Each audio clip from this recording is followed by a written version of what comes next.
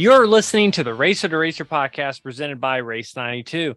Race 92 is a vintage-inspired racing apparel brand specializing in celebrating vintage race culture and adapting to motorsports today. Check out race92.com for all your racing merchandise needs. I'm your co-host, Aaron Mack, the other co-host. You may have seen walking out of Barber Lounge 459 with a big old smile on his face. You may have seen him at a dirt track. He is Scott Bally. Hey, everybody. How's it going, Scott? I'm doing good. So this is a special episode. We did one of these last year with Pete Halsmer and Mimo Gitley.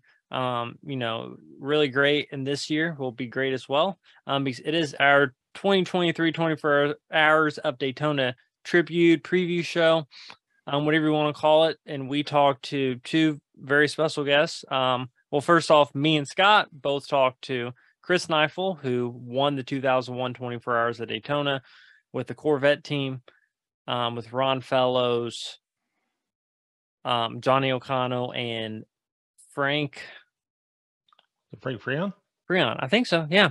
If I'm wrong, I do apologize, but I think that was it. And it was great to talk to Chris, and we've had him on the show before, and he definitely has a lot of good insight about 24 Hours. We talk a lot about just his experience winning the race and just kind of his thoughts on racing today. And then I did a shorter interview with good friend of the show, Randy Lanier, and he has a really interesting story about kind of how he was a fan, and that was his first kind of introduction to 24 Hours of Daytona racing. And he was a fan, and someone said, hey, he'd been racing at that point, but he was just going there as a spectator, and he had his helmet with him, and they're like, hey, there's an opening. And he went over there and got in the car and was pretty quick, and almost as quick as their factory drivers. And they put him in the race just off the street. Obviously, I think there would be some limitations now. You have to have an FIA license and a couple other things. That may be a little harder now, but and he talked. He had actually raced. I didn't realize it, but he did race in several other 24 Hours of Daytona races as well. He said they almost won it once. So he talked a little bit about that. Talked about kind of what he thinks about racing today. He goes to the 24 Hours of Daytona. He will be there this year, and it was great to talk to him. And I think it's two good people to have on, and it should be good races here.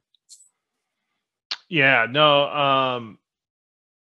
I can't think of. There's a lot of great legends of that race. Chris for sure is one of them, and obviously Randy, very successful driver in his own right. So they have a lot of great insight on that. And Chris talks about a little bit, like a lot of nuances of running 24 hours and how to save the car. Even though you're running flat out, you're still looking to save the car in different ways, and he discusses that. So, I just think it was great inside information from the horse's mouth, basically. Absolutely. Randy, 1984 IMSA champion, and like we said, Chris Neifel, very successful sports car drivers. I thought they were two great people to talk to, and ironically, both of them also drove in the Indy 500. That seems to be a common connection with a lot of people we have, right? But right, it's cool. So it was really great. I think people really enjoy it, and like I said, this year's race will be pretty good, I think. And it's the biggest field they've had in a long time. Was 60 cars. I think they had to put a cap on it. Have a lot of the European teams over, and I think it'll be a pretty good race, and be interesting to see kind of how it all pans out. And there's several of our former guests in the race. I know from our McGilvery's live show, I saw Gabby Chavez and Jared Andretti both qualified well. I think they're going to be on the front row for their class, so congratulations to them. And unfortunately, I saw Will Power had to withdraw from the race due to his wife having some health issues that they announced. So definitely, sorry to hear that. Hopefully she makes a speedy recovery. And then also Kevin Magnussen was racing with his dad, I think in the GT class, and Kevin Magnussen had to have surgery on his hand, I believe. So he had to pull out as well. But other than that, I think there's 10 IndyCar drivers in the field, and I think there's a couple NASCAR drivers. Austin Cindric's one of them, and yeah, it'll like I That'd said, be a great it's race. yeah, definitely will. Yeah, no, Definitely look that'd be a forward to great it again. race. And if you have Peacock, you can watch the entire thing on Peacock. Part of it will be on NBC Motorsports. NBC, I think, does a great job with it. I'm sure Dale Jr. And probably Hinchcliffe and Parker Klickerman, all those guys will be doing that broadcast, and they definitely do a good job. Yeah, Parker. Parker, when he ran midgets, his shop was behind ours, out where our shop was off Country Club. He's a good dude, man. I like Parker. He was, I didn't talk to him a ton, but he was a good dude. Absolutely, and he's one of those guys that he's definitely got a knack for the TV stuff. And he does a great Yeah, job. So, he's a good race car driver too. I mean, he can flat get it done too in a race car. So absolutely. it's a weird dynamic, really, because I mean, just full time racing, I guess, for lack of a better term, just didn't really work out for him. But he still can run, certain races, and he's still young enough that he's current enough, and he can really give great insight to what's going on. So, yeah, I like that dude, and I just I'm really glad you guys break in the sport one way or the other. Absolutely. So I won't make our intro too long because we have Chris and Randy. We start out with Randy. I think we're gonna start with Randy, then we're gonna go into the Chris interview. And Chris interview is a little longer, so don't wanna don't want to bore people too much with our intro, and so people can just get straight into it. Yep, So absolutely. special thanks, real quick, to some of our partners. First off, Racer Collect. Just saw Patrick Patton this past weekend at the memorabilia show at the Delara factory, so it was great to see him. And please go to racercollect.com if you're looking for any racing memorabilia. Also, Fast Times Indoor Karting. We have one video that we will be releasing sometime in a few weeks, hopefully. Already recorded, and we have several others with some other former drivers that we will be recording in the future. So looking forward to that. Those are a lot of fun. Please go to Fast Times Indoor Karting if you want to have a great time at an indoor karting track. Definitely best one in Indy. So please check them out. Last but not least, Good folks, good guys, hanging there, located in Indianapolis. Please, if you have any issues, or if you just need general maintenance or checkups, give them a call. Great people, and they do great work.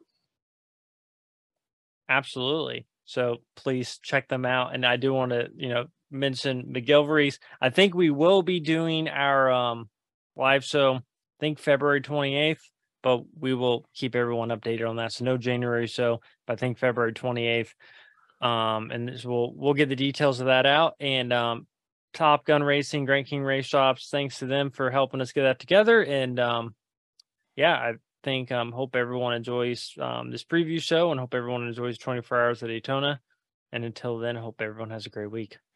Yep, and check out the Rich Fogler Scholarship. Go to the website, Mm-hmm. and they'll have a live auction. It goes to a great cause. Everybody take care. Please enjoy. We are joined by returning guest, good friend of the show, 1984 IMSA GT champion, Randy Lanier, for our 2023 Rolex 24 Hours at Daytona preview show. Randy, it's always an honor to have you on the show, and thank you so much. Thank you. Thank you. Yeah, I love the 24 Hours of Daytona. Looking forward to it. I first started racing there in 1982 was my first 24 Hours of Daytona with a BB512 Ferrari. And from then it was some Porsches and some Marches, and finished second in 1983, which was my best year.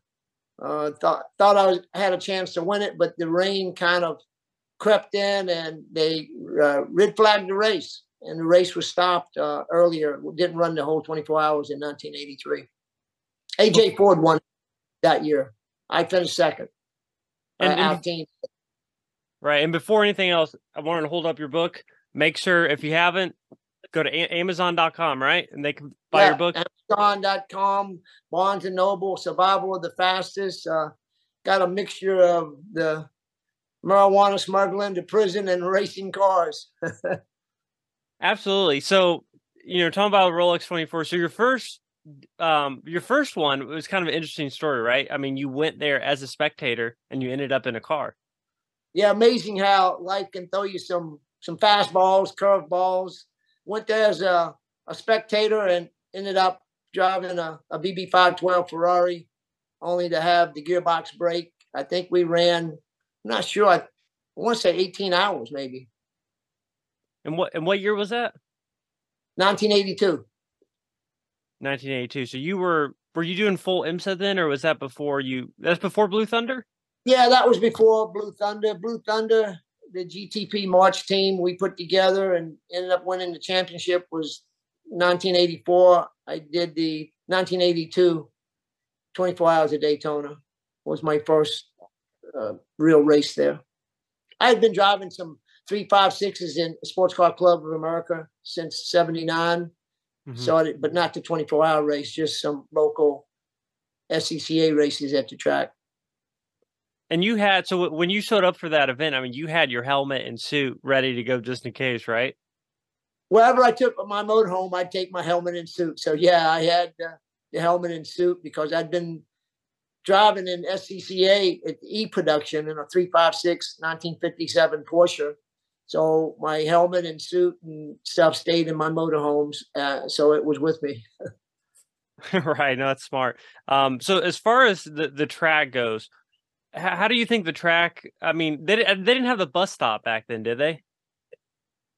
The chicane in the back? Year they didn't have it. They changed it, I think, in 1983 they had it. Right. Cool. So, I mean, how different was that track really? I mean, the banking and stuff, you probably hadn't driven anything with banking like that, right? At that point? No, the only other banking that was like that is they had a Texas World Speedway that had good banking. Charlotte, North Carolina had banking, so I'd driven those tracks. But Daytona is unique with their I think it's 33% banking there. Yeah, it's a lot different when you're actually walking on it than what it looks on TV. Oh, when you're walking on it, it blows your mind. You go, boy, I didn't see this on TV. Right. And what was the and that would have been your first, was that your first 24-hour race at that point? Your first Rolex 24 was your first 24-hour race? The first 24-hour race was with the BB 512 team. What I'm saying, that was your first ever 24 at any track. Yes, that was your first ever 24. Yes, that was my first 24-hour race. Yes, I had been watching as a spectator, but never driven it. I started watching. I started going to the 24 Hours of Daytona and didn't miss a year until I got imprisoned and locked up. So for importing marijuana, and started that in the late 70s. Right. As a spectator. Oh, okay. What and how, I mean, did you approach that race any different? I mean, how did the 24 hours, I mean, did that really change how you approached it at all? Because obviously it's an endurance race, right? So you're racing a lot within 24 hours. So one good thing about being a team is being a team player. And that means treating the car the way it should be treated for a 24-hour race. Not using up the tires and the brakes because your team members are going to be getting in it right after you. So you want to be kind to the tires and the brakes and the car itself. Now with these cars, it's like full out blown racing. Endurance racing. You think they're running as hard as they can run for 24 hours. I think in the 70s and 80s, they would try to kind of pace themselves a little bit. And there would be about 3 drivers that would do 3-hour stints. Now some of these teams have 4 drivers, maybe more, and they don't do the 3-hour stints. The majority of the teams now, I think, are doing a little bit less stints than they did back in the day. Right. I know at one point, a couple people we've talked to who've raced in the Rolex 24, at some point, I mean, there was just 2 drivers for some teams, which is just crazy. A lot of teams had 2 drivers in the 70s. Right. And so obviously you raced in the Indy 500, Rolex 24 Hours at Daytona, 24 Hours of Le Mans. How do you think really like the pageantry with Rolex 24 kind of compares to the other races? Obviously it's not as big, but still a pretty prestigious race. Probably the most prestigious 24-hour race in the United States. Oh, absolutely. The 24 Hours Daytona is golden. And I love that race. it has a lot of fans, a lot of diehard fans. The weather gets a little chillier here in Daytona in January, and to me, it's a fabulous race. I love it. To compare it with Le Mans, it's completely different. Whereas with the track and the atmosphere is different. I love the 24 Hours of Daytona. I'm looking forward to it. And if any of the viewers haven't went, please check it out, because you'll experience a great time. Yeah, no, absolutely. So when we kind of look at racing today, obviously things have changed a little bit. The big topic of conversation with people these days is the ranking system, the gold, silver, and bronze. Kind of what's your input kind of on how the sport has kind of changed with different things like that? Yeah, we didn't have the rankings back then. You could just go drive in Le Mans, go drive here in Daytona, a Sebring. If you had your competition license, you get in the car and drive. That with the rankings maybe have brought a little bit of safety to the other team members and so forth, hopefully, and getting qualified people, because when you get, sometimes these long endurance races would have 100 cars in the field, 90 cars in the field. That's a lot of cars to be on the track at the same time, with multiple series in themselves, from the GTU, GTO, and GTP cars. Well, you get 3 or 4 different classes of cars going at different rates of speed. You really got to pay attention. And then you don't have the ranking. You got a lot of amateur drivers that are maybe doing their first races, and you have to just really be on your toes in those days. Right. And the problem now is it seems like there's a lot of very qualified drivers that have trouble getting a ride, because so I think silver, if you're a silver driver, that's the hardest driver to find, like to be able to get a ride. And they say bronze is the easiest, and a lot of drivers, once they get to a certain age, like Johnny O'Connell, for example, who's won Rolex 24, he's a silver, and I think he said it'll be a lot easier for him to get a ride once he turns, I think, 60, because then he'll be bronze. So it's really crazy how kind of the politics are involved now with the sport. Yeah, one of the things is you've got to bring still sponsorship or money. These seats aren't open for anybody just because you've got a license. Hopefully that would change, but unfortunately it takes a ton of money to run a 24-hour race, and you got to bring money. Oh, absolutely. And your first Rolex 24, you actually, I think it was like $500 or something you had to pay. Didn't you have to bring money for your first one when you walked in as a spectator? I think I gave him $5,000. $1,000, okay. Yeah, it's probably a little more now. Yeah. So like, I guess my last thing is obviously you were locked up for 27 years. You get out, you go to the Rolex 24, I think, 3 or 4 years after you got out, maybe 5 years, pretty soon after. Kind of what was your impression, going there 30 something years later? Obviously the cars are a lot different. The technology is a lot different. The smell's the same. The rubber, the smell, the exhaust, the sound. So much, and I loved it all. But the reception I got was just stellar. I just was really felt good to get the reception, coming in from like being the black sheep of the family to coming in to getting a really good reception from friends that I used to race with and compete against, and some of the people I drove against. So it was great seeing all the camaraderie there, and the take that I got from being away for so long. I really got a good reception coming back into the racing world. Absolutely. And we were joking because we got to tour the Ganassi race shop a couple months ago, and we got to see their prototype, and it almost looks like a spaceship more so than a car. And we were joking about how the Blue Thunder racing operation was probably a little different than that. Yeah, the cars has changed, but the excitement and experience that you get when you go to a racetrack hasn't changed. So we're blessed to have the 24 hours coming up here in a couple of weeks. So we are joined by a returning guest. He was a 2001 part of the 2001 overall winning team of the Rolex 24 Hours of Daytona, Chris Neifel. Chris, it's always an honor to talk to you. How are you doing? Doing fantastic. It's nice to be back with the R2R guys. I know you actually were listening to our podcast pretty early on, so it's pretty cool. Yeah, no, I enjoy catching up with you guys, and as I mentioned last time we talked, particularly I like guys that I know because it's just fun to hear their version of history. Then I can compare notes with how I remember things. It's all good. Well, what's the old saying? It's your side, my side, and the truth. It's something like that, exactly. Somewhere therein lies the truth.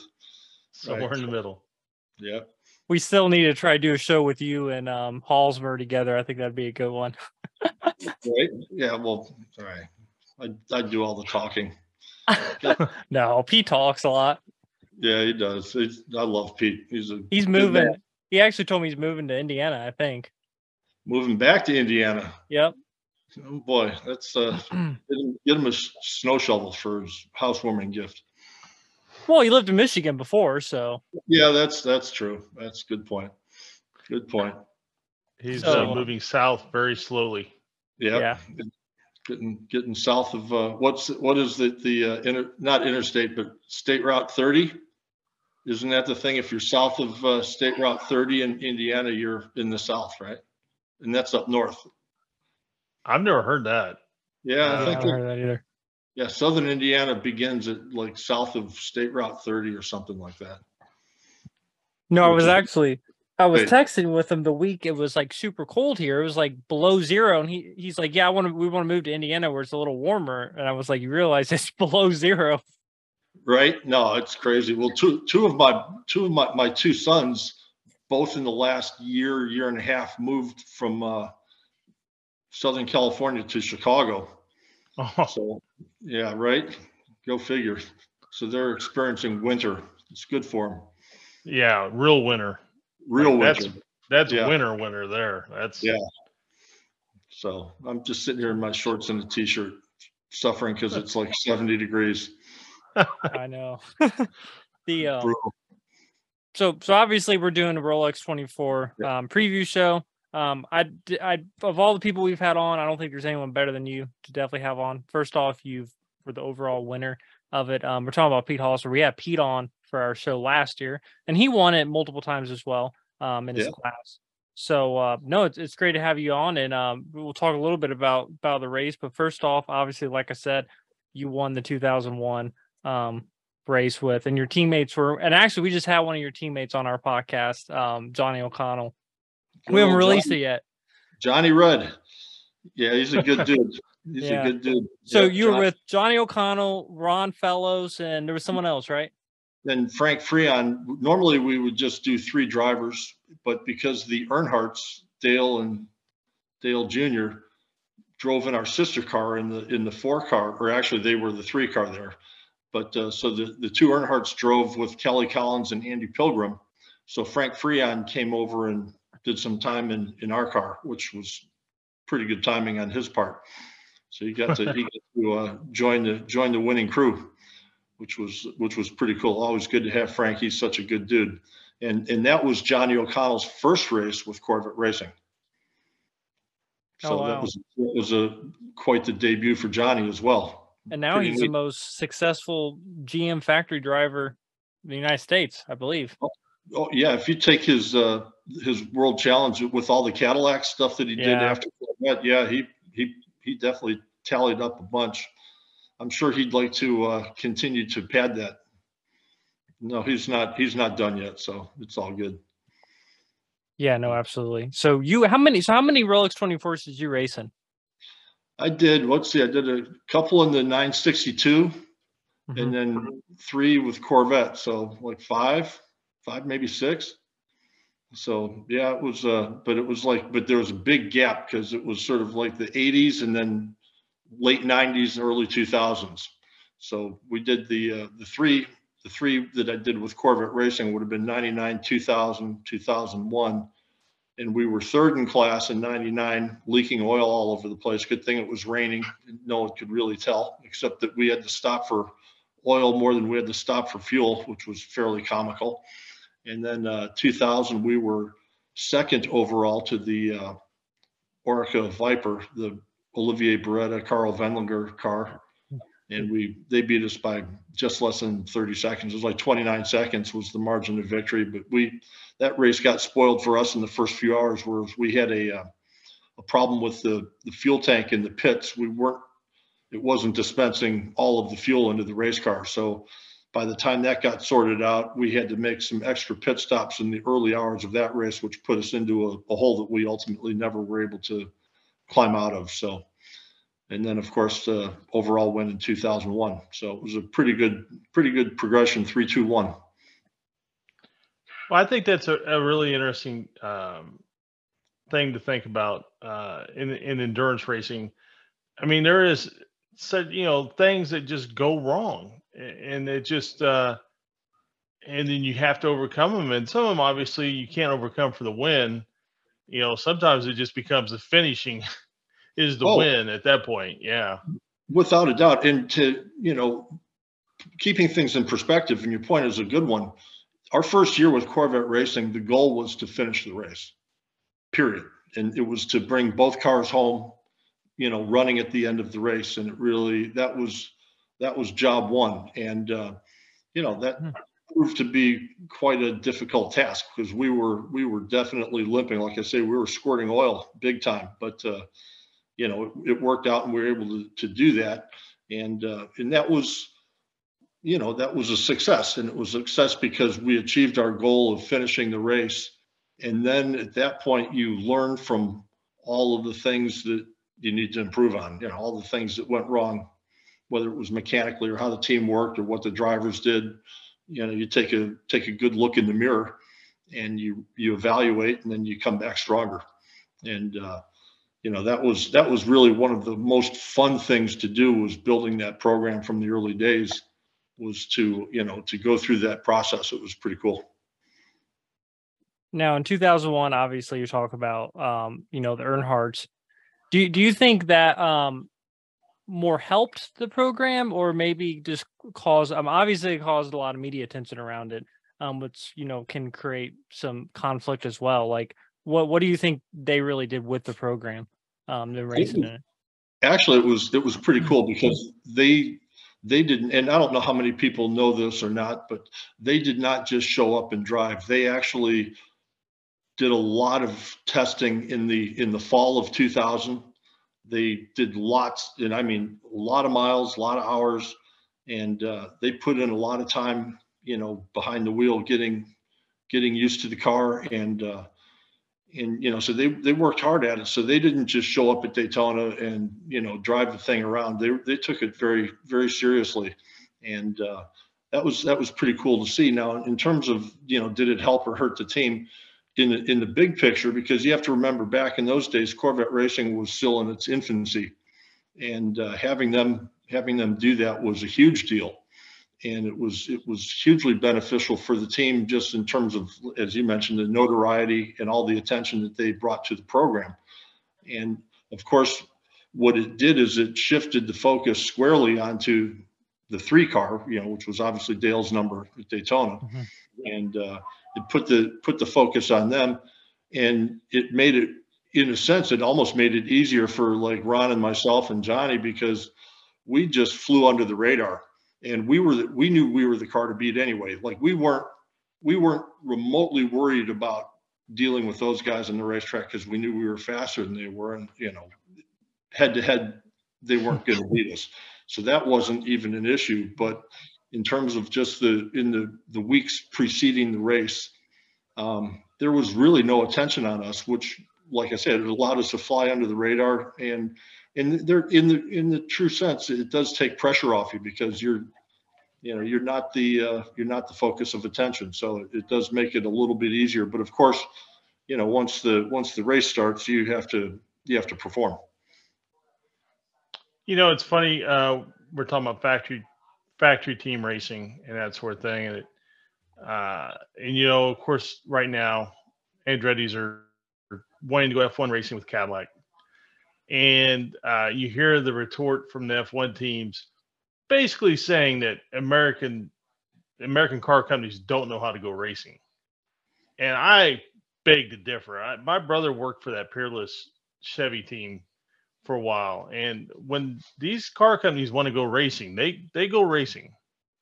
Oh, And, you know, it's just, it's so funny to listen to them talk posture, more or less, because American car companies can go racing when they want to go racing. oh, there's no question about it. It's just that, look, that's the elitism and the snobbery of that ilk, you know, Right. and they look on it's whether it's an American driver or American teams that are wanting to go into Formula One, you know, they look down on us regardless, you know, and it doesn't matter what it is, even in society, you know, there's that sort of thing. So to me, that's really not that big of a surprise. Now, having said that, it would be nice to have an American team go over there and actually perform. And then at that point, you can, you know, give them one of those. Perform as an American team. Yes, well. Yes. And, you know, and really, you know, go over there and win, which would be cool. And a lot of that, look, I mean, when it comes to the car. Excuse me, I'm so sorry. Let me shut this door here. My apologies. Yeah, sorry about that, guys. The cat kicked the door open, and now people are walking in, and it's getting loud. It's a strong cat, but the big thing is, will they commit the resources? Because let's face it, it's cubic dollars in Formula One, and you know, is GM ready to make that sort of commitment? Obviously, Michael has other sources of revenue, which is good to see, but you know, having a technical partner and, you know, someone that can put, you know, substantial amounts of dollars behind the program is obviously necessary. So we'll see. Absolutely.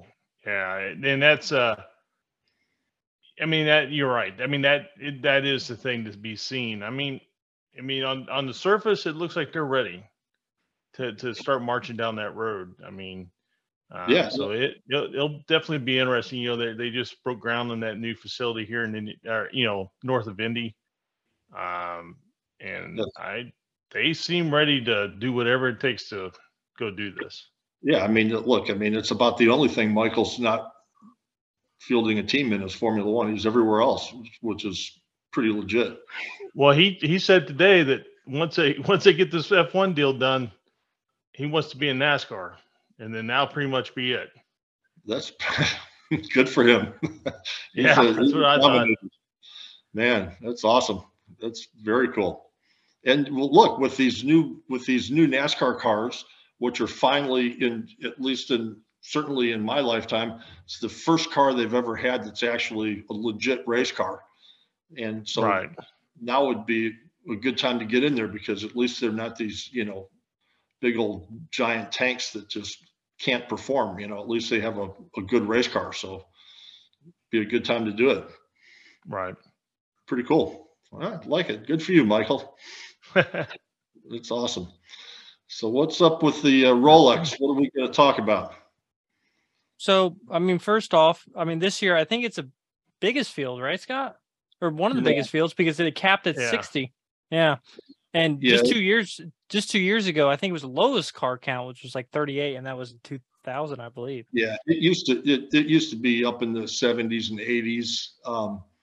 You know, I'm sure they capped it somewhat because look, these new prototypes are not small race cars. They're like big, giant race cars, sort of like, you know, the new Formula One cars. If you compare them to the F1 cars of the 1980s or something, they dwarf them. And you know, these new GTP style IMSA cars, they're quite large. So I'm sure they've had to make accommodations in terms of the length of the pit boxes, which obviously, I'm not sure how many of the prototypes there are. I think it's less than 10, but you know, if you start adding 5 feet in length of each pit box, you right there, you shrink your amount of available length in pit lane. So I'm sure that has something to do with it, but I'm sure it's quality over quantity. I'm sure they've thought plenty hard on that number to get to. I think they're starting 61, which is something like that, but it's a good field. It would be cool if the GTP field is able to grow a little bit in the next couple of years, where it nudges up into at least the mid-teens or closer to 20 of the GTP cars, and sort of get it back to how it was in the 962 days back in the 80s, where you had pretty large fields of the GTP cars. But the one thing I'm most excited about is we're back for the first time in so many years that the cars are the stars. Finally, Yep. These GTP cars, the cars are the stars. They're legit. They're beautiful. They're sexy, and that's just been such a long time coming. I mean, gosh, if you go back to the old Daytona prototype days, those were but I mean, they were seriously just horrible race cars. And, Yeah, just big tanks. they were just slow and ugly and whatever. And, they obviously served their purpose at the time because of what was going on in the sport, but they were junk. And this is what needs to be happening. So this is, to me, a huge, great step in the right direction for sports car racing in this country. It's really cool. And I'm excited for the cars being the stars, like I say, and be able to watch them perform. It'll be really cool. That's funny. Setting the field, I'm so sorry. If you were setting the field, what do you think the good number is for the elite class? What do you think? I mean, because we're right under 10 now. Yeah. I mean, do you think it's? I think it 16. I think it's like in the 16 to 20. Like 16 would be a really good number, but 20 would, if you could have 16 like full-time runners, and maybe you pick up an extra 2 or 3, 4 for your Daytona, Sebring, Petit Le Mans type thing, and make the field grow a little bit there. But in 16 might be a little optimistic, and if it ends up being 12, I mean 12 is better than 9, for right. darn sure. And it's just better, having more. And I think if Porsche historically does customer cars, so as that program evolves and they're able to spin out some customer cars, that's where that number can come from. I'm not suggesting that you need 4 more manufacturers. You just need one of those manufacturers to provide customer cars, and likely that would be Porsche. And if they could sell 4 or 5 of those, you turn 9 into 14, and you're in pretty good shape.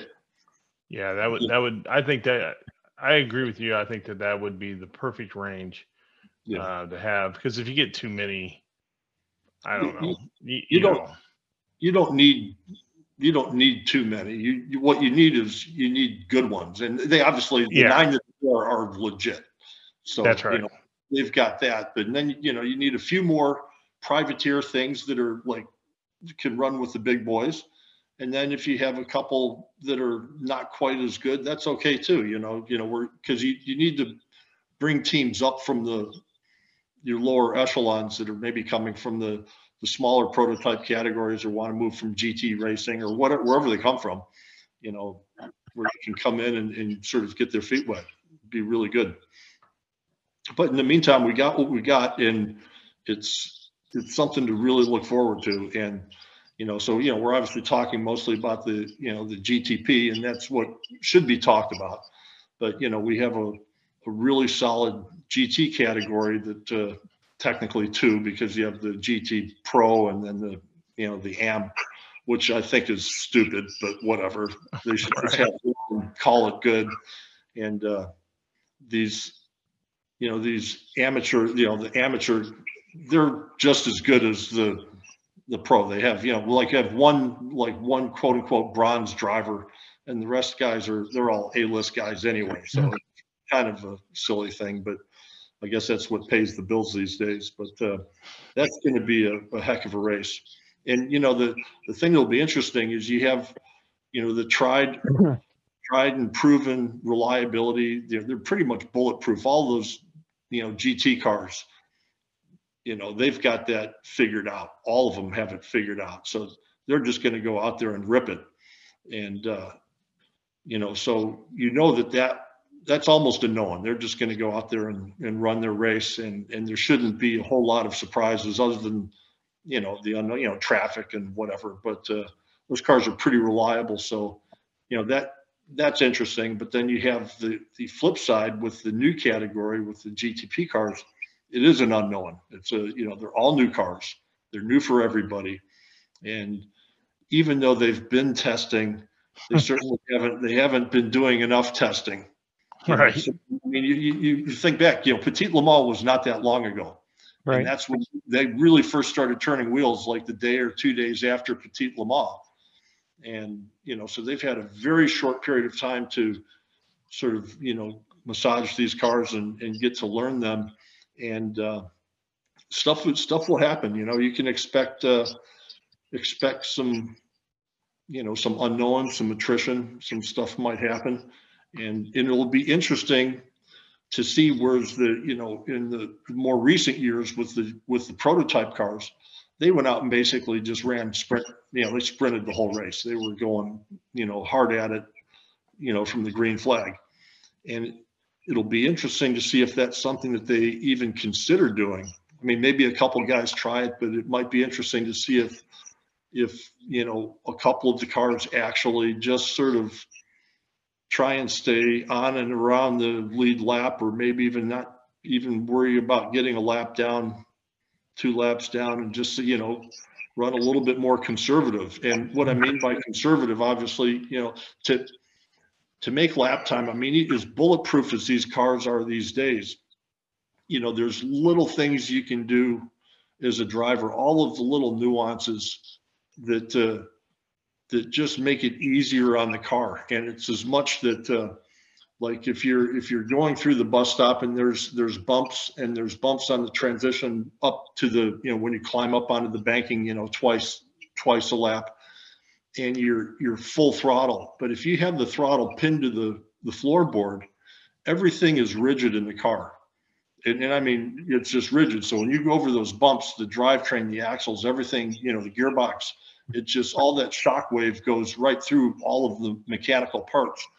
And if you just literally, it's almost just like if you just reduce the pressure on the throttle just ever so slightly as you're going through the bumps, it relieves a lot of the pressure and the stresses that go through the mechanical parts of the car. And yeah, it starts to cost you hundredths, maybe tenths of a second a lap every time you do that.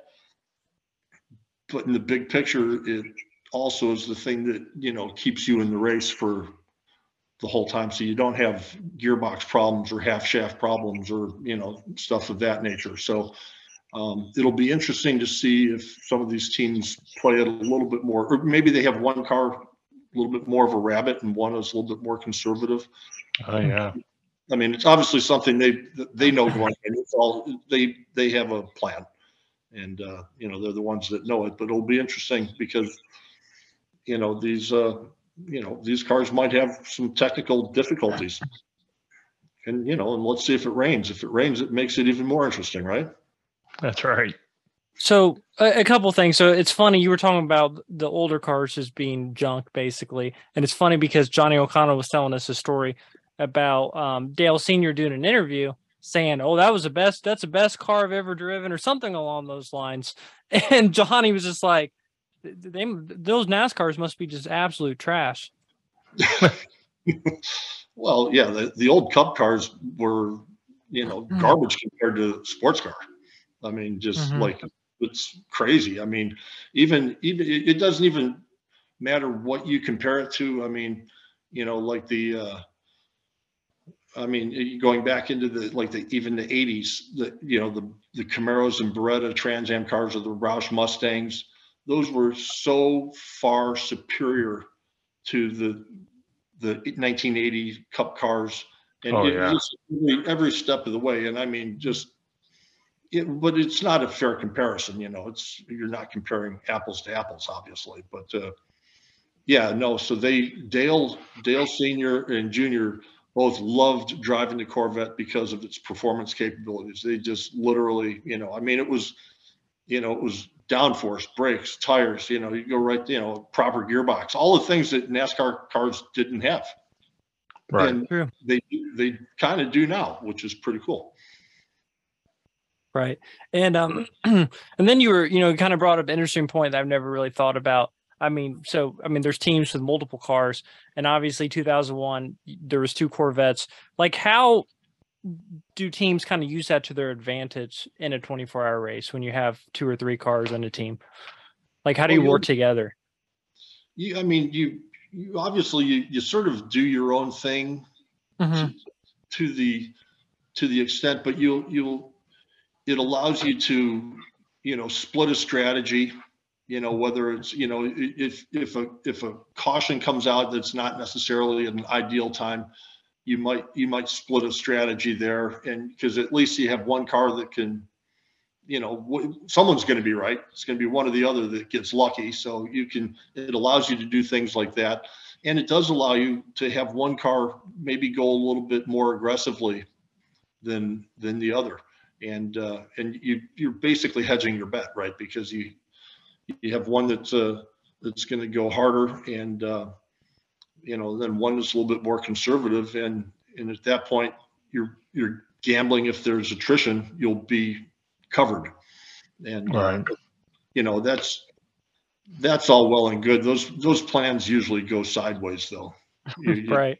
It's like the engineers have all these things scripted out, and believe me, by the end of the first or second hour, you could tear that piece of paper up and just start over, because the races always take on a life of their own, and you just have to be able to respond to whatever happens in real time. And you see that so often in these races coming down the last couple of hours. You really don't know if there's a yellow stuff that's completely out of your control. And but you try and get yourself in a position where you've got enough fuel to make the right number of stops, in the last couple of hours, so that you don't need that quote unquote extra stop. You're 10 minutes short or something like that. So you start doing the back timing of the race in the last probably 6 hours, 5-6 hours. You start looking at the finish and trying to get yourself dialed in for that. But you just hope that you can stay out of pit lane. I mean, that's the trick to the full thing is keep the car on the track, and no unnecessary pit stops. If you want to do fuel, tire, driver change next, just rinse and repeat, fuel, tires, drivers, and just keep doing that, and you'll do well. And some of the driver change thing, because of the more recent IMSA rules, it's a lot easier now, because they have these minimum stop times. You have to be stopped for however many seconds it is. And the fuel takes longer. So like going back to like when I was doing it, you'd have to do 20-second driver changes, because the fuel would be in the car and the tires would be done. So, anytime, you didn't want the driver change to be costing you time on the racetrack. So, but now you have, like north of 30 seconds or even longer in some cases. So these pit stops tend to be a little bit more leisurely than they used to be. And I think that a lot of it is because of safety and, whatever their reasoning is. I think some of it is even limiting the amount of crew guys. So whatever the case is, it is what it is. But you still, like I say, you want to do fuel and tires and change your drivers and keep the car, off of the unscheduled pit stops. If you can do that, you're going to be in good shape. And and then the question is, most of the teams are going to have to do brakes at some point. You have to do your pads and rotors. but they can, you know, if you get a full course caution, you know, give or take midway through the race, anywhere in that 10 to 14 hour range, you'll see guys come in and do the brakes, and it really doesn't cost you that much. So, you know, that's it. And then of course, if it's raining, you probably don't need to do the brakes. So there's lots of variables.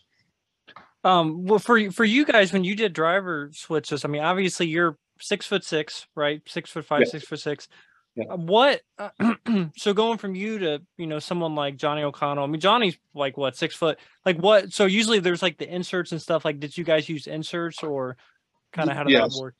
Yeah. So what we did, Ron and I, even though I'm taller than Ron, we're similar in terms of our waist and length of our legs and everything. So we sat in the same seat without any changes, adjustments. So our seat and belts and everything was just fine between the two of us. No changes at all. Then for Johnny, he used a insert that went just behind his back, like from the top of his butt up to his sort of shoulders, put in an insert.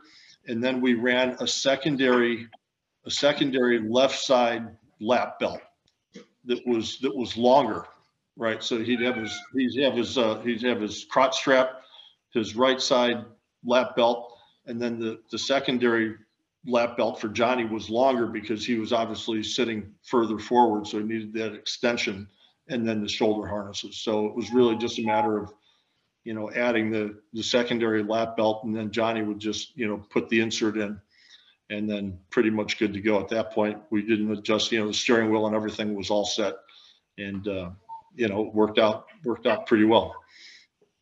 And we could, you know, we were actually the thing that was funny, and it always confounded the team guys, but the fastest driver changes out in out was always between Ron and myself, and we were obviously by far the two biggest guys, and they could never figure out how the two big guys could actually do it. But we just had it down. We had a good thing going. I tell you, one of the craziest driver. No, I'm sorry. Go ahead. Real quick. No, I was going to say one of the craziest driver changes. I go to the Burl X24 every year with my dad, and remember when Zanardi did it a couple years ago, and just seeing him change is pretty incredible. That's right. I remember watching that on TV, and it's unbelievable. Yeah. What I was going to ask is, about when would you guys start doing your strategy sessions for the race? I mean, is this something that started months ahead, or months ahead? Yeah. Like, I mean, like example, like the in 2000 when we finished second, Ron and I, it was just the two of us. We went to that Carrabba's for dinner. Oh yeah, we were talking about that. Yeah, Daytona Beach, and we sat there just over a couple of cold beers and sort of lamented the fact that we came up short.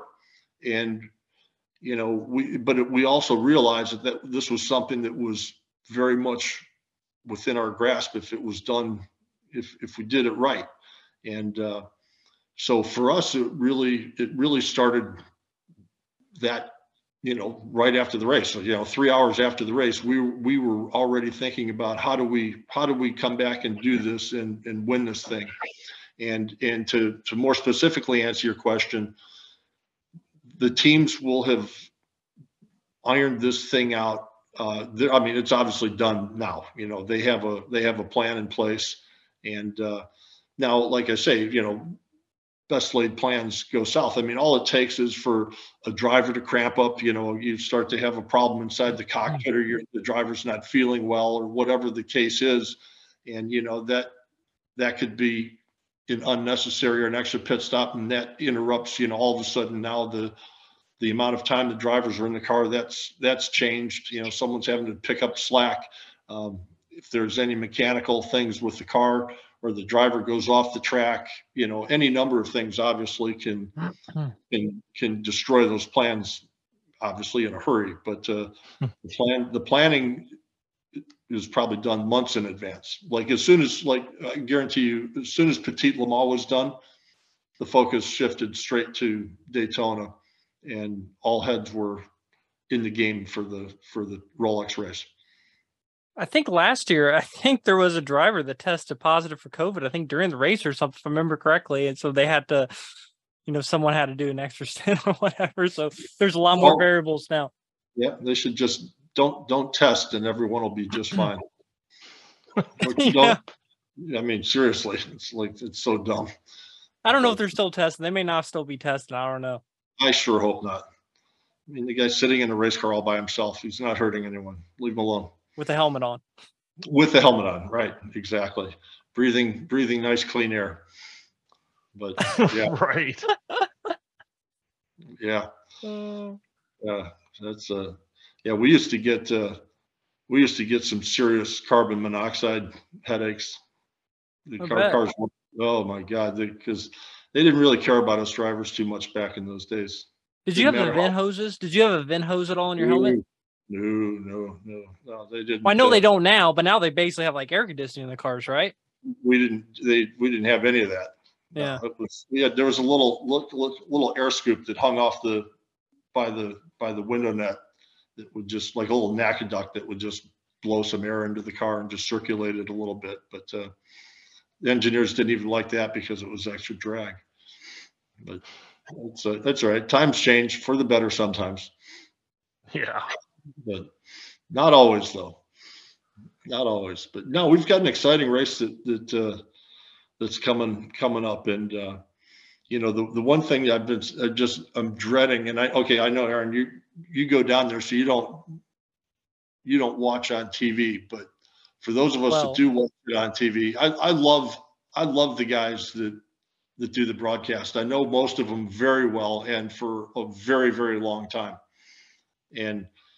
But I got to tell you, the one thing that I'm absolutely dreading is listening to Calvin talk about the championship and the points race literally before the race begins. It's a freaking 24-hour race. The first one, I guarantee you, there ain't no one going to that race that's thinking about points. They want to win. They want to win that race. And okay, yeah, sooner you obviously want to finish as high up as you can and get as many points as possible. But they ain't points racing. I mean, 50% of the drivers aren't even in the championship. I mean, they're just doing that race. Exactly. So I'm throwing down on my old friend Calvin. I'm completely, literally dreading listening to him talk about the championship and points, because I know he's going to do it, and he's just going to give me a headache. I'm going to have to mute. Right. It's all good, but we're actually just lucky to have a good Peacock package and be able to watch that race. It'd be fun. I know you're not a big fan of going back to some races, but you got to go back to it sometime. Yeah, I guess I missed all the anniversaries. I'll have to wait for another anniversary. Well, they honor some of the winners and stuff, right? Oh yeah, they do all that stuff. Yeah, maybe for 25 will be a big one. So like in 3 years will be a 25th anniversary. Maybe they'll do something. Yeah, we'll see. I don't know. If not, I can just buy a ticket and go hang out in the infield. That'll be more fun anyway. Yep. Like seriously, like go back and do it properly. Right. And Dale, you're talking about the commentators, Dale Jr. I think he'll probably be doing it again this year. He's done the past several years. He does a really good job with that. He does. Yeah, no, he's fun to listen to. And I mean, obviously knows exactly what he's talking about, but he's actually, I enjoy listening to him, period. He's an entertaining guy. Yeah. Yeah. It's pretty cool. Yeah, I absolutely agree. He does a good job. He does a good job with this podcast. I don't know if you ever listened to his podcast. Yeah, I've picked up a few of them. Yeah.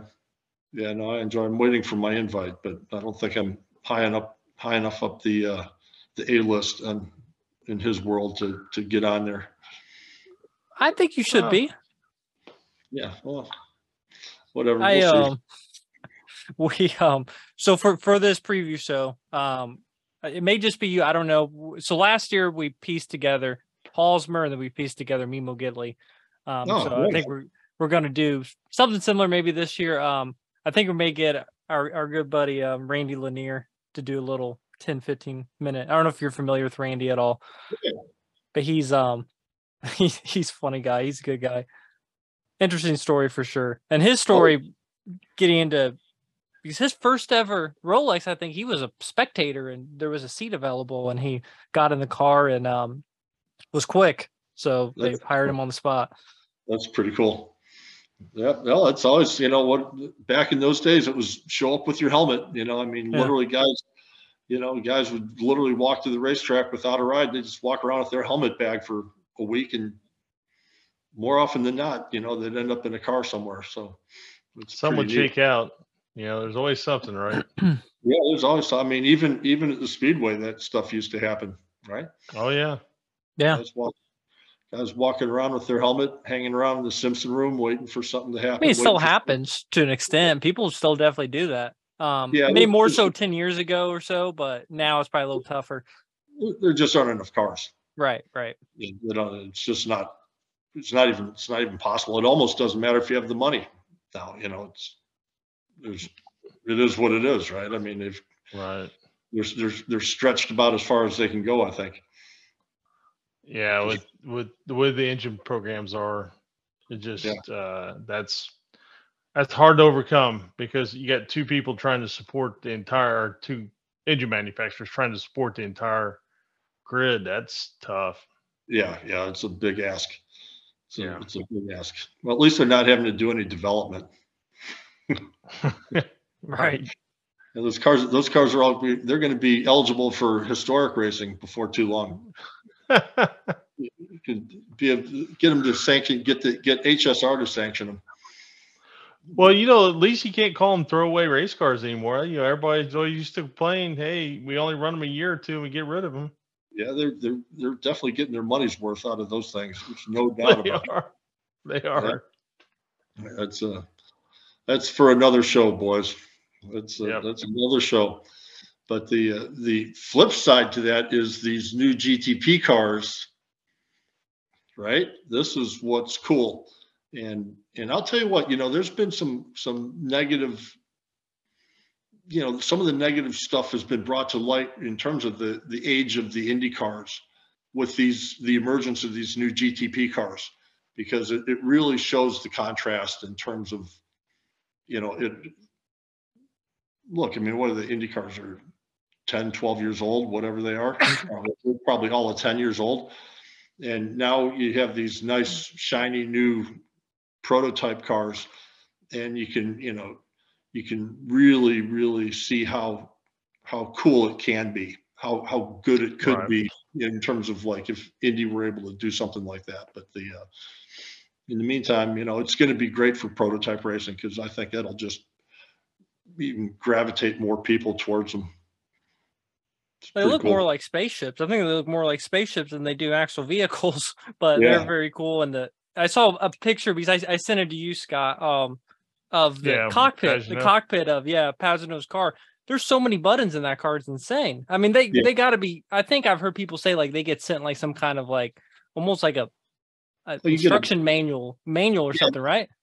Oh yeah, no, we get, like, even when I was doing it, it was probably a 30 to 40 page, we used 3-ring binders back in those days, but it was like a 30 to 40 page booklet that had all of the, car functions and everything that you were supposed to learn. I'm not sure anyone ever fully read them. I'm sure a couple of the engineers did, but it was there if you wanted to do it. If I always figured the cars are all set up with alarms, and if the alarm goes off, it automatically flips to the page. So if it was page X, section 3 or whatever, page 3, section X, whatever, it doesn't matter. If an alarm goes off, it's going to go automatically to that page and bring it up anyway. So it's one of those things that I never really worried too much about it. As a driver, there's a whole heck of a lot you can do anyway, other than change, if they want you to start changing maps or change functions and, make some stuff, do some adjustments from the cockpit, you obviously do that, but they'll talk you through it. But yeah, no, it's pretty crazy with how complicated they've made it. It's so unnecessary. It just, like, bring back Formula 5000, just a good old, just something simple, 3 pedals, a steering wheel and a gear shift, Right. make noise, go fast, burn rubber, look good, sound good, like even I saw a video of these prototypes launching. I mean, so now they launch off the batteries. They don't even, like the cars, they don't even fire up. They just, there's no noise when the car launches because they're launching off batteries, and then the engine Right. kicks in, once they're however many feet, out of the pit box, then you can hear the thing, fire up. And I said to my son, I'm like, it's just one more thing to make these things completely idiot proof now, because you can't even break the car driving out of the pits, because it used to be like, you just rev it up, dump the clutch. I mean, you could literally pop your half shafts in the pit lane if or burn your clutch out. You could screw the car up if you didn't drive the car properly just leaving the pit box. Now the thing with all these launch controls, and it's not even, now it's just off the battery, so it just goes. You're not doing anything to the drivetrain to engage. It's just like put it in D and drive and off you go. It's just, like I say, it's just one more thing. It's one step closer to virtual reality video game world, which is, like I say, it is what it is, but it's sort of sad in a way. But I'm sure as a driver, you hate anything that takes it out of the driver's hands. Yeah, like seriously. I mean, I love it because it's something that I had to do, or I had to learn how to do, and I was actually good at it. But there was an art to being able to make lap time and take care of the car. And some were better than others at it. And I mean, like going back to the one of the classic comparisons in Indy cars back in the 70s and 80s would be Mario and Al. I was gonna say that. And okay, I mean, what I'm talking about. And I mean, that's in terms of the contrasting styles. I mean, one guy took care of his car and the other guy, ran it a little bit harder. And you on many occasions, you saw the difference in the outcome. Oh, I think if Mario had the cars they have today, Mario may have won 7 500s. 8. No, you're not lying. Absolutely true. Yes, that's so accurate. I never really thought about that. Yes, but if you put him in today and he didn't have to worry about the mechanical side of it, oh hell yeah, he'd drive away from everyone. Yeah. And people have to remember too about that era, the teams Mario was driving for everything was the absolute edge of technology at the time. So if you were hard on it, I mean, you didn't have the testing capabilities you have today and the analyzations and all of that. So, man, if you're hard on it, you found out really quickly where the limits were. Yeah, no, and like I said, that was actually part of the art of driving the car was being, like I said, being able to make the lap time, but still be able to not break it. Right. And there would that was a skill. And some, like I say, some guys could do it better than others. Very, if you wanted to make it's not a comparison, but like an analogy, something that would make sense in terms of today's drivers. Some guys are better at saving fuel than others.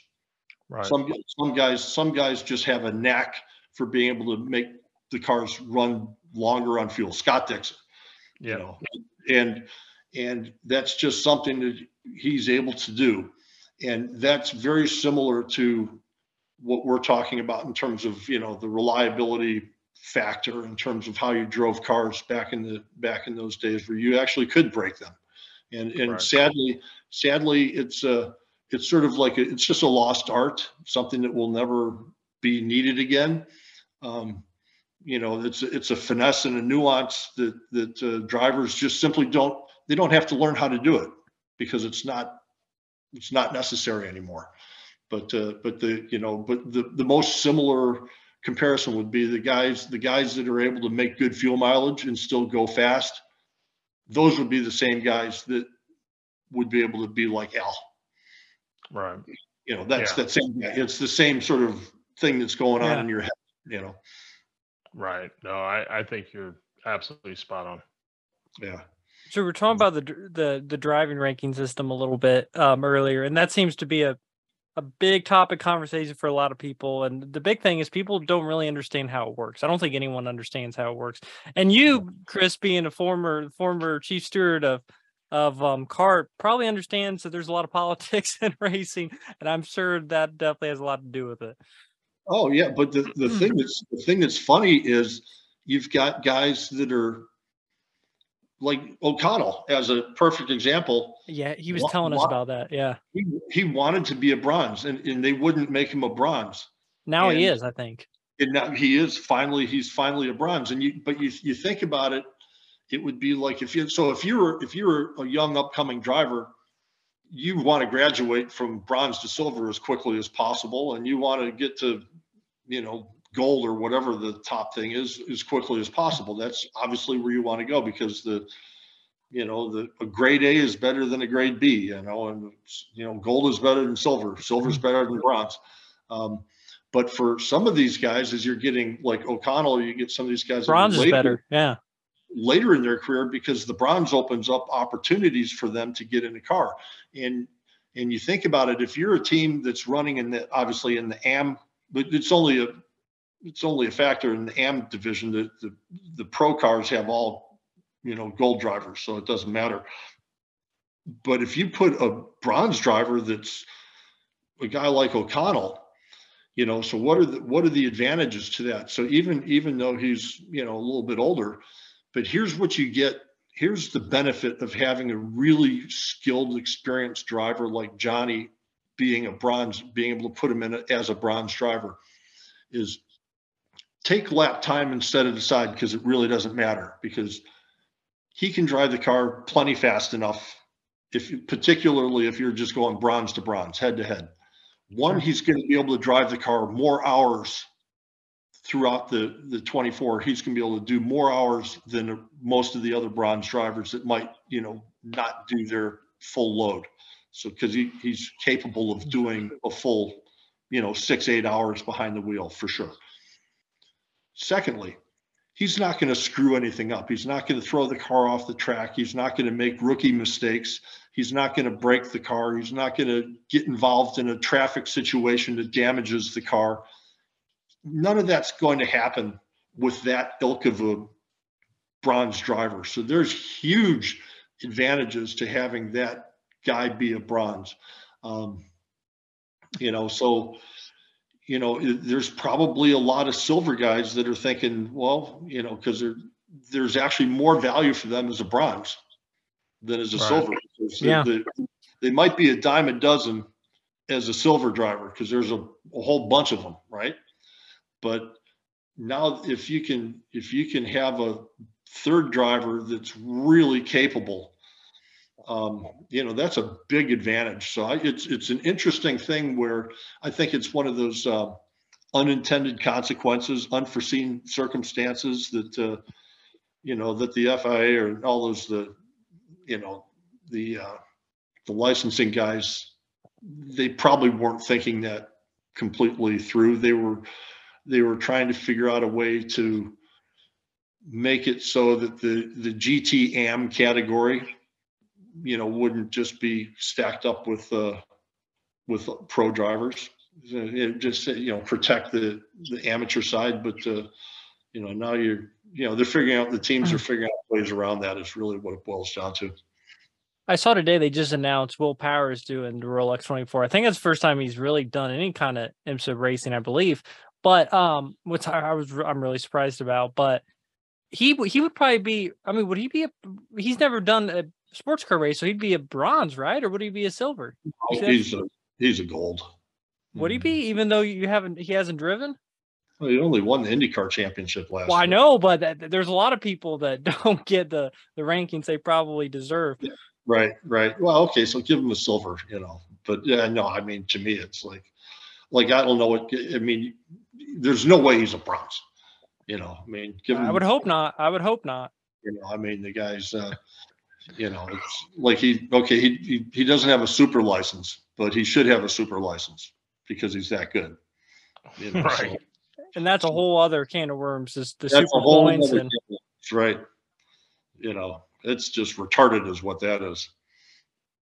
well, we learned from a live show. We do a live show now at a local bar here once a month, and someone told a story about Colton Herta. Obviously, he was trying to get in Formula One, and he was going to race. What was it? Formula 4, F4?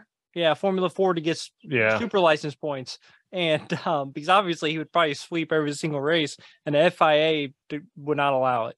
They wouldn't allow it. They're just retarded. Like, who knows what they're thinking? Like, seriously. And this is all fairly recent with these new super license rules that they've concocted. You know, they've basically made it so that you have to race Formula 2 to even think about being in F1.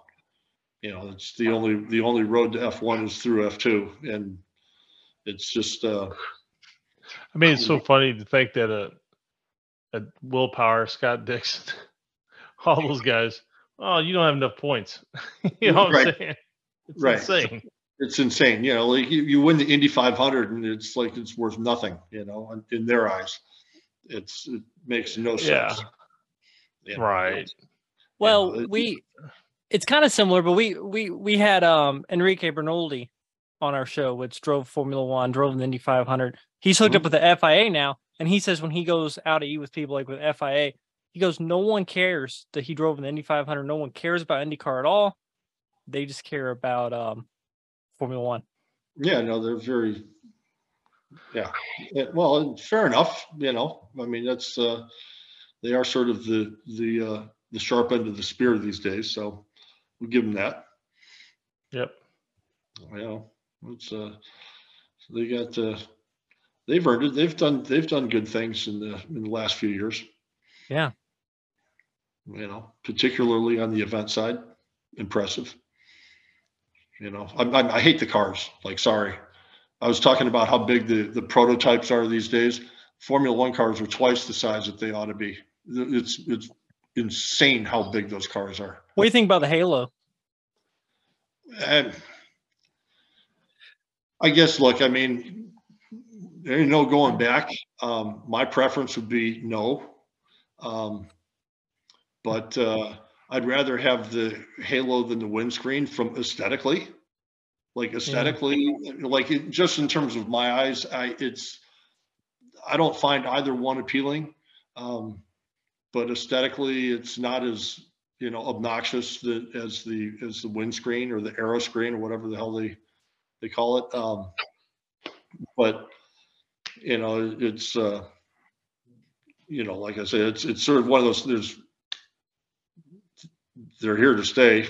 They obviously, you know, have proven to be effective, and so you know that conversation just is over. Now it's just a matter of making the car's appearance, you know, look a little bit better. At least with Formula One, they build their cars often enough that it's sort of incorporated into the design, so it looks like it belongs. You know, it's obviously a bolt-on piece for the Dallara, so that's, you know, until there's a new car design, it would be hard to integrate something into the, you know, make it actually look good. Right. You know, you would have to change the cockpit area and the nose and get everything to where aesthetically it looks good and performs. So yeah, exactly. Yeah. You know, and make it so it's not so heavy, you know, get some of that weight off. You know, some of my concern with them is if you look at them, it looks like the way it is, it's a little higher in the front. And it kind of looks like it kind of goes down a little bit. You know, it's been a minute since I've looked at one, but it often looks like the driver's head's kind of sticking up a little bit on the sides. And I'm thinking, well, why do we have this if the driver's head is probably just the angle? The Halo. It's probably just the angle. And it may be. It may absolutely be. Yeah, I mean, keep in mind you're talking to a guy that my head was above the roll bar. So right.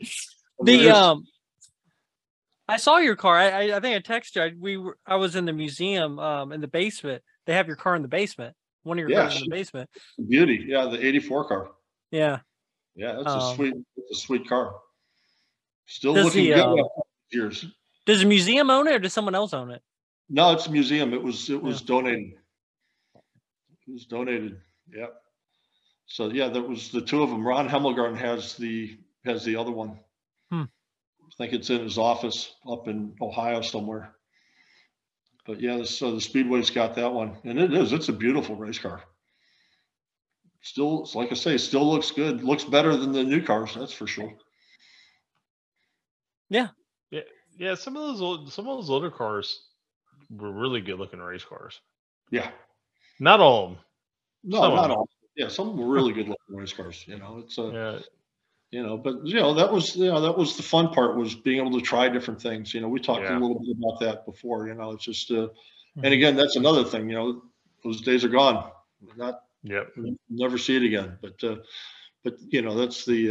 that's leaning back into Daytona. That's one of the reasons I'm so excited about this year's Rolex race is, new cars, shiny new toys. I mean, it's exciting, this, I mean, I was thinking about it the other day, and it's like, these cars really, it should be 2030 and they should still be running these race cars, or, updated versions of, but this should be the basis, the foundation for something that, 7-8 years from now, at the end of this decade, those cars are still out there doing their thing, going strong, at least in some, some evolution of this platform, if all goes well. Right. And that's where, maybe this, or, hopefully we don't have to wait that long, but in terms of getting that car count up a little bit, and, get some more privateers out there. So it's not all factory. And I'm sure the factories would be happy with that as well. Probably. Especially GM, if they're going to spend all that money in Formula One. If Formula One lets them in. Well, right. That's a good point. It's not a given. There's no automatic entry. Yeah, it's definitely not an open door society. No, it's not. It's not. It's a different world. It's very funny, some of the people they let through that door, though, because money talks. I mean, at the end of the day, because they've let some pretty interesting people through that door. Absolutely. Yeah. No, it's like there's what's it? Rules for thee, not for me, or whatever. Yeah, rules for me, not for thee. Yeah, they do their own thing. It's not a just society, that's for sure. Very, very closed world. But that's all right. That's right. We got what we got, and we like it. I agree with that. Yeah. But good stuff. But I don't know much else in terms of looking forward to the Daytona race. It's more curiosity to see what's going to happen on the prototype side. And I think, like I said earlier, we kind of know what's going to happen and how it's going to play on the GT side. It's just going to be a dogfight. It's going to be a sprint. They're going to be, hammer and tong the full way. And, see who's able to, like I said, who's able to keep the car on the racetrack out of the pit lane. And usually it's a bunch of them, and it should be a pretty good race. Now, I would think I think we all know what team you probably root for in GTs. No, actually, no? You'd be shocked. I'm not like sitting there like rooting for Corvette racing. I'm not rooting against them, but it's be happy for them if they do well. Be happy for them, but I'd be no less happy for someone else if they do well. I really don't have a dog in the fight. I watch it very, I'm not involved anymore. And, I know that sounds strange, but, You know, like I say, I'm not drinking the Corvette Kool-Aid. You know, it's Right. you know, Well, the people you knew, most of them probably moved on, and yeah, you know, and you have no real connections to it after a while. It's just something you did. yeah, no, exactly. I mean, I would never have been a good Corvette ambassador like they've got fellows doing and stuff like that, because personally, I think the new cars look like an NSX.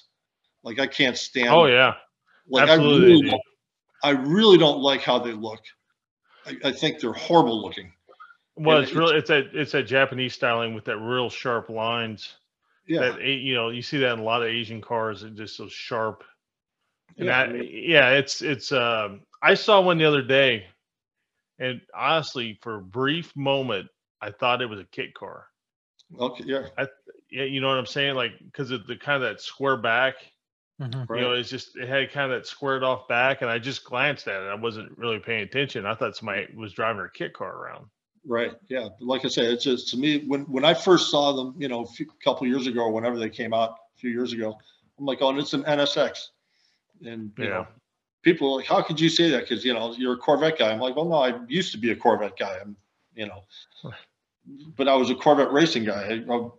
I never actually particularly loved the road cars anyway. So, right. You know, but that's a whole different thing. But the new ones, they do nothing for me. You know, it's not like I'm going to root against Corvette racing, but I just don't like how the cars look. You know, I think that I like the ones about 10 years ago. They had a really nice kind of more of a rounded look about 10 years ago. They were sweet, like the ZR1 kind of thing that they did. Yeah. It was very good looking car. Yeah. Yeah. I like roundness to a car. I don't like harshness. Yeah.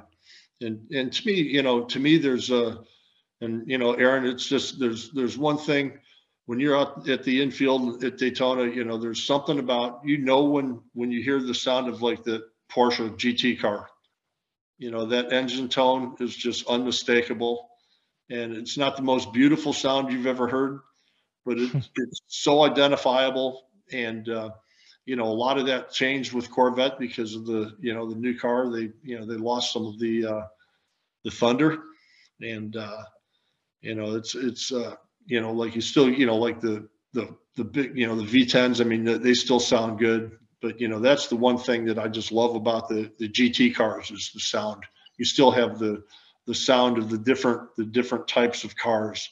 And it's just, I always just love that. And just, you know, being able to hear them around the track, it's just awesome. And, you know, hopefully the new cars, the new prototypes won't be, you know, too goofy with their batteries. But, you know, you got to make them sound good. They sure look good. When you have all the technology those cars have, I mean, there's a lot more things that can go wrong, right? Oh yeah. Yep. Yeah. Like I say, I hope it rains. We'll give those electronics a good test.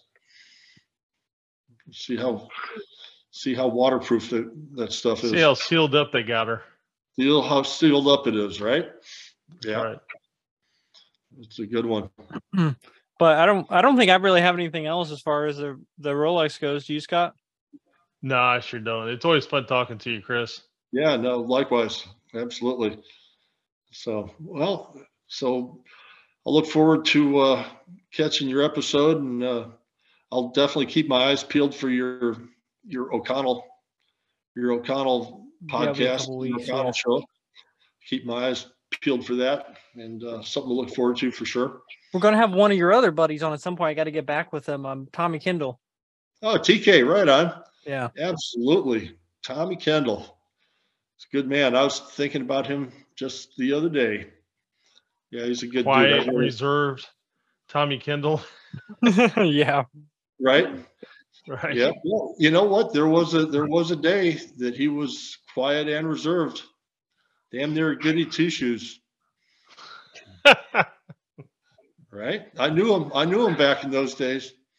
I've known both Tommy Kendalls. Both. Right. Yeah. No, he's a good dude. He's awesome. I love Kendall, and man, that's a good race car driver there. Yeah. One good race car driver.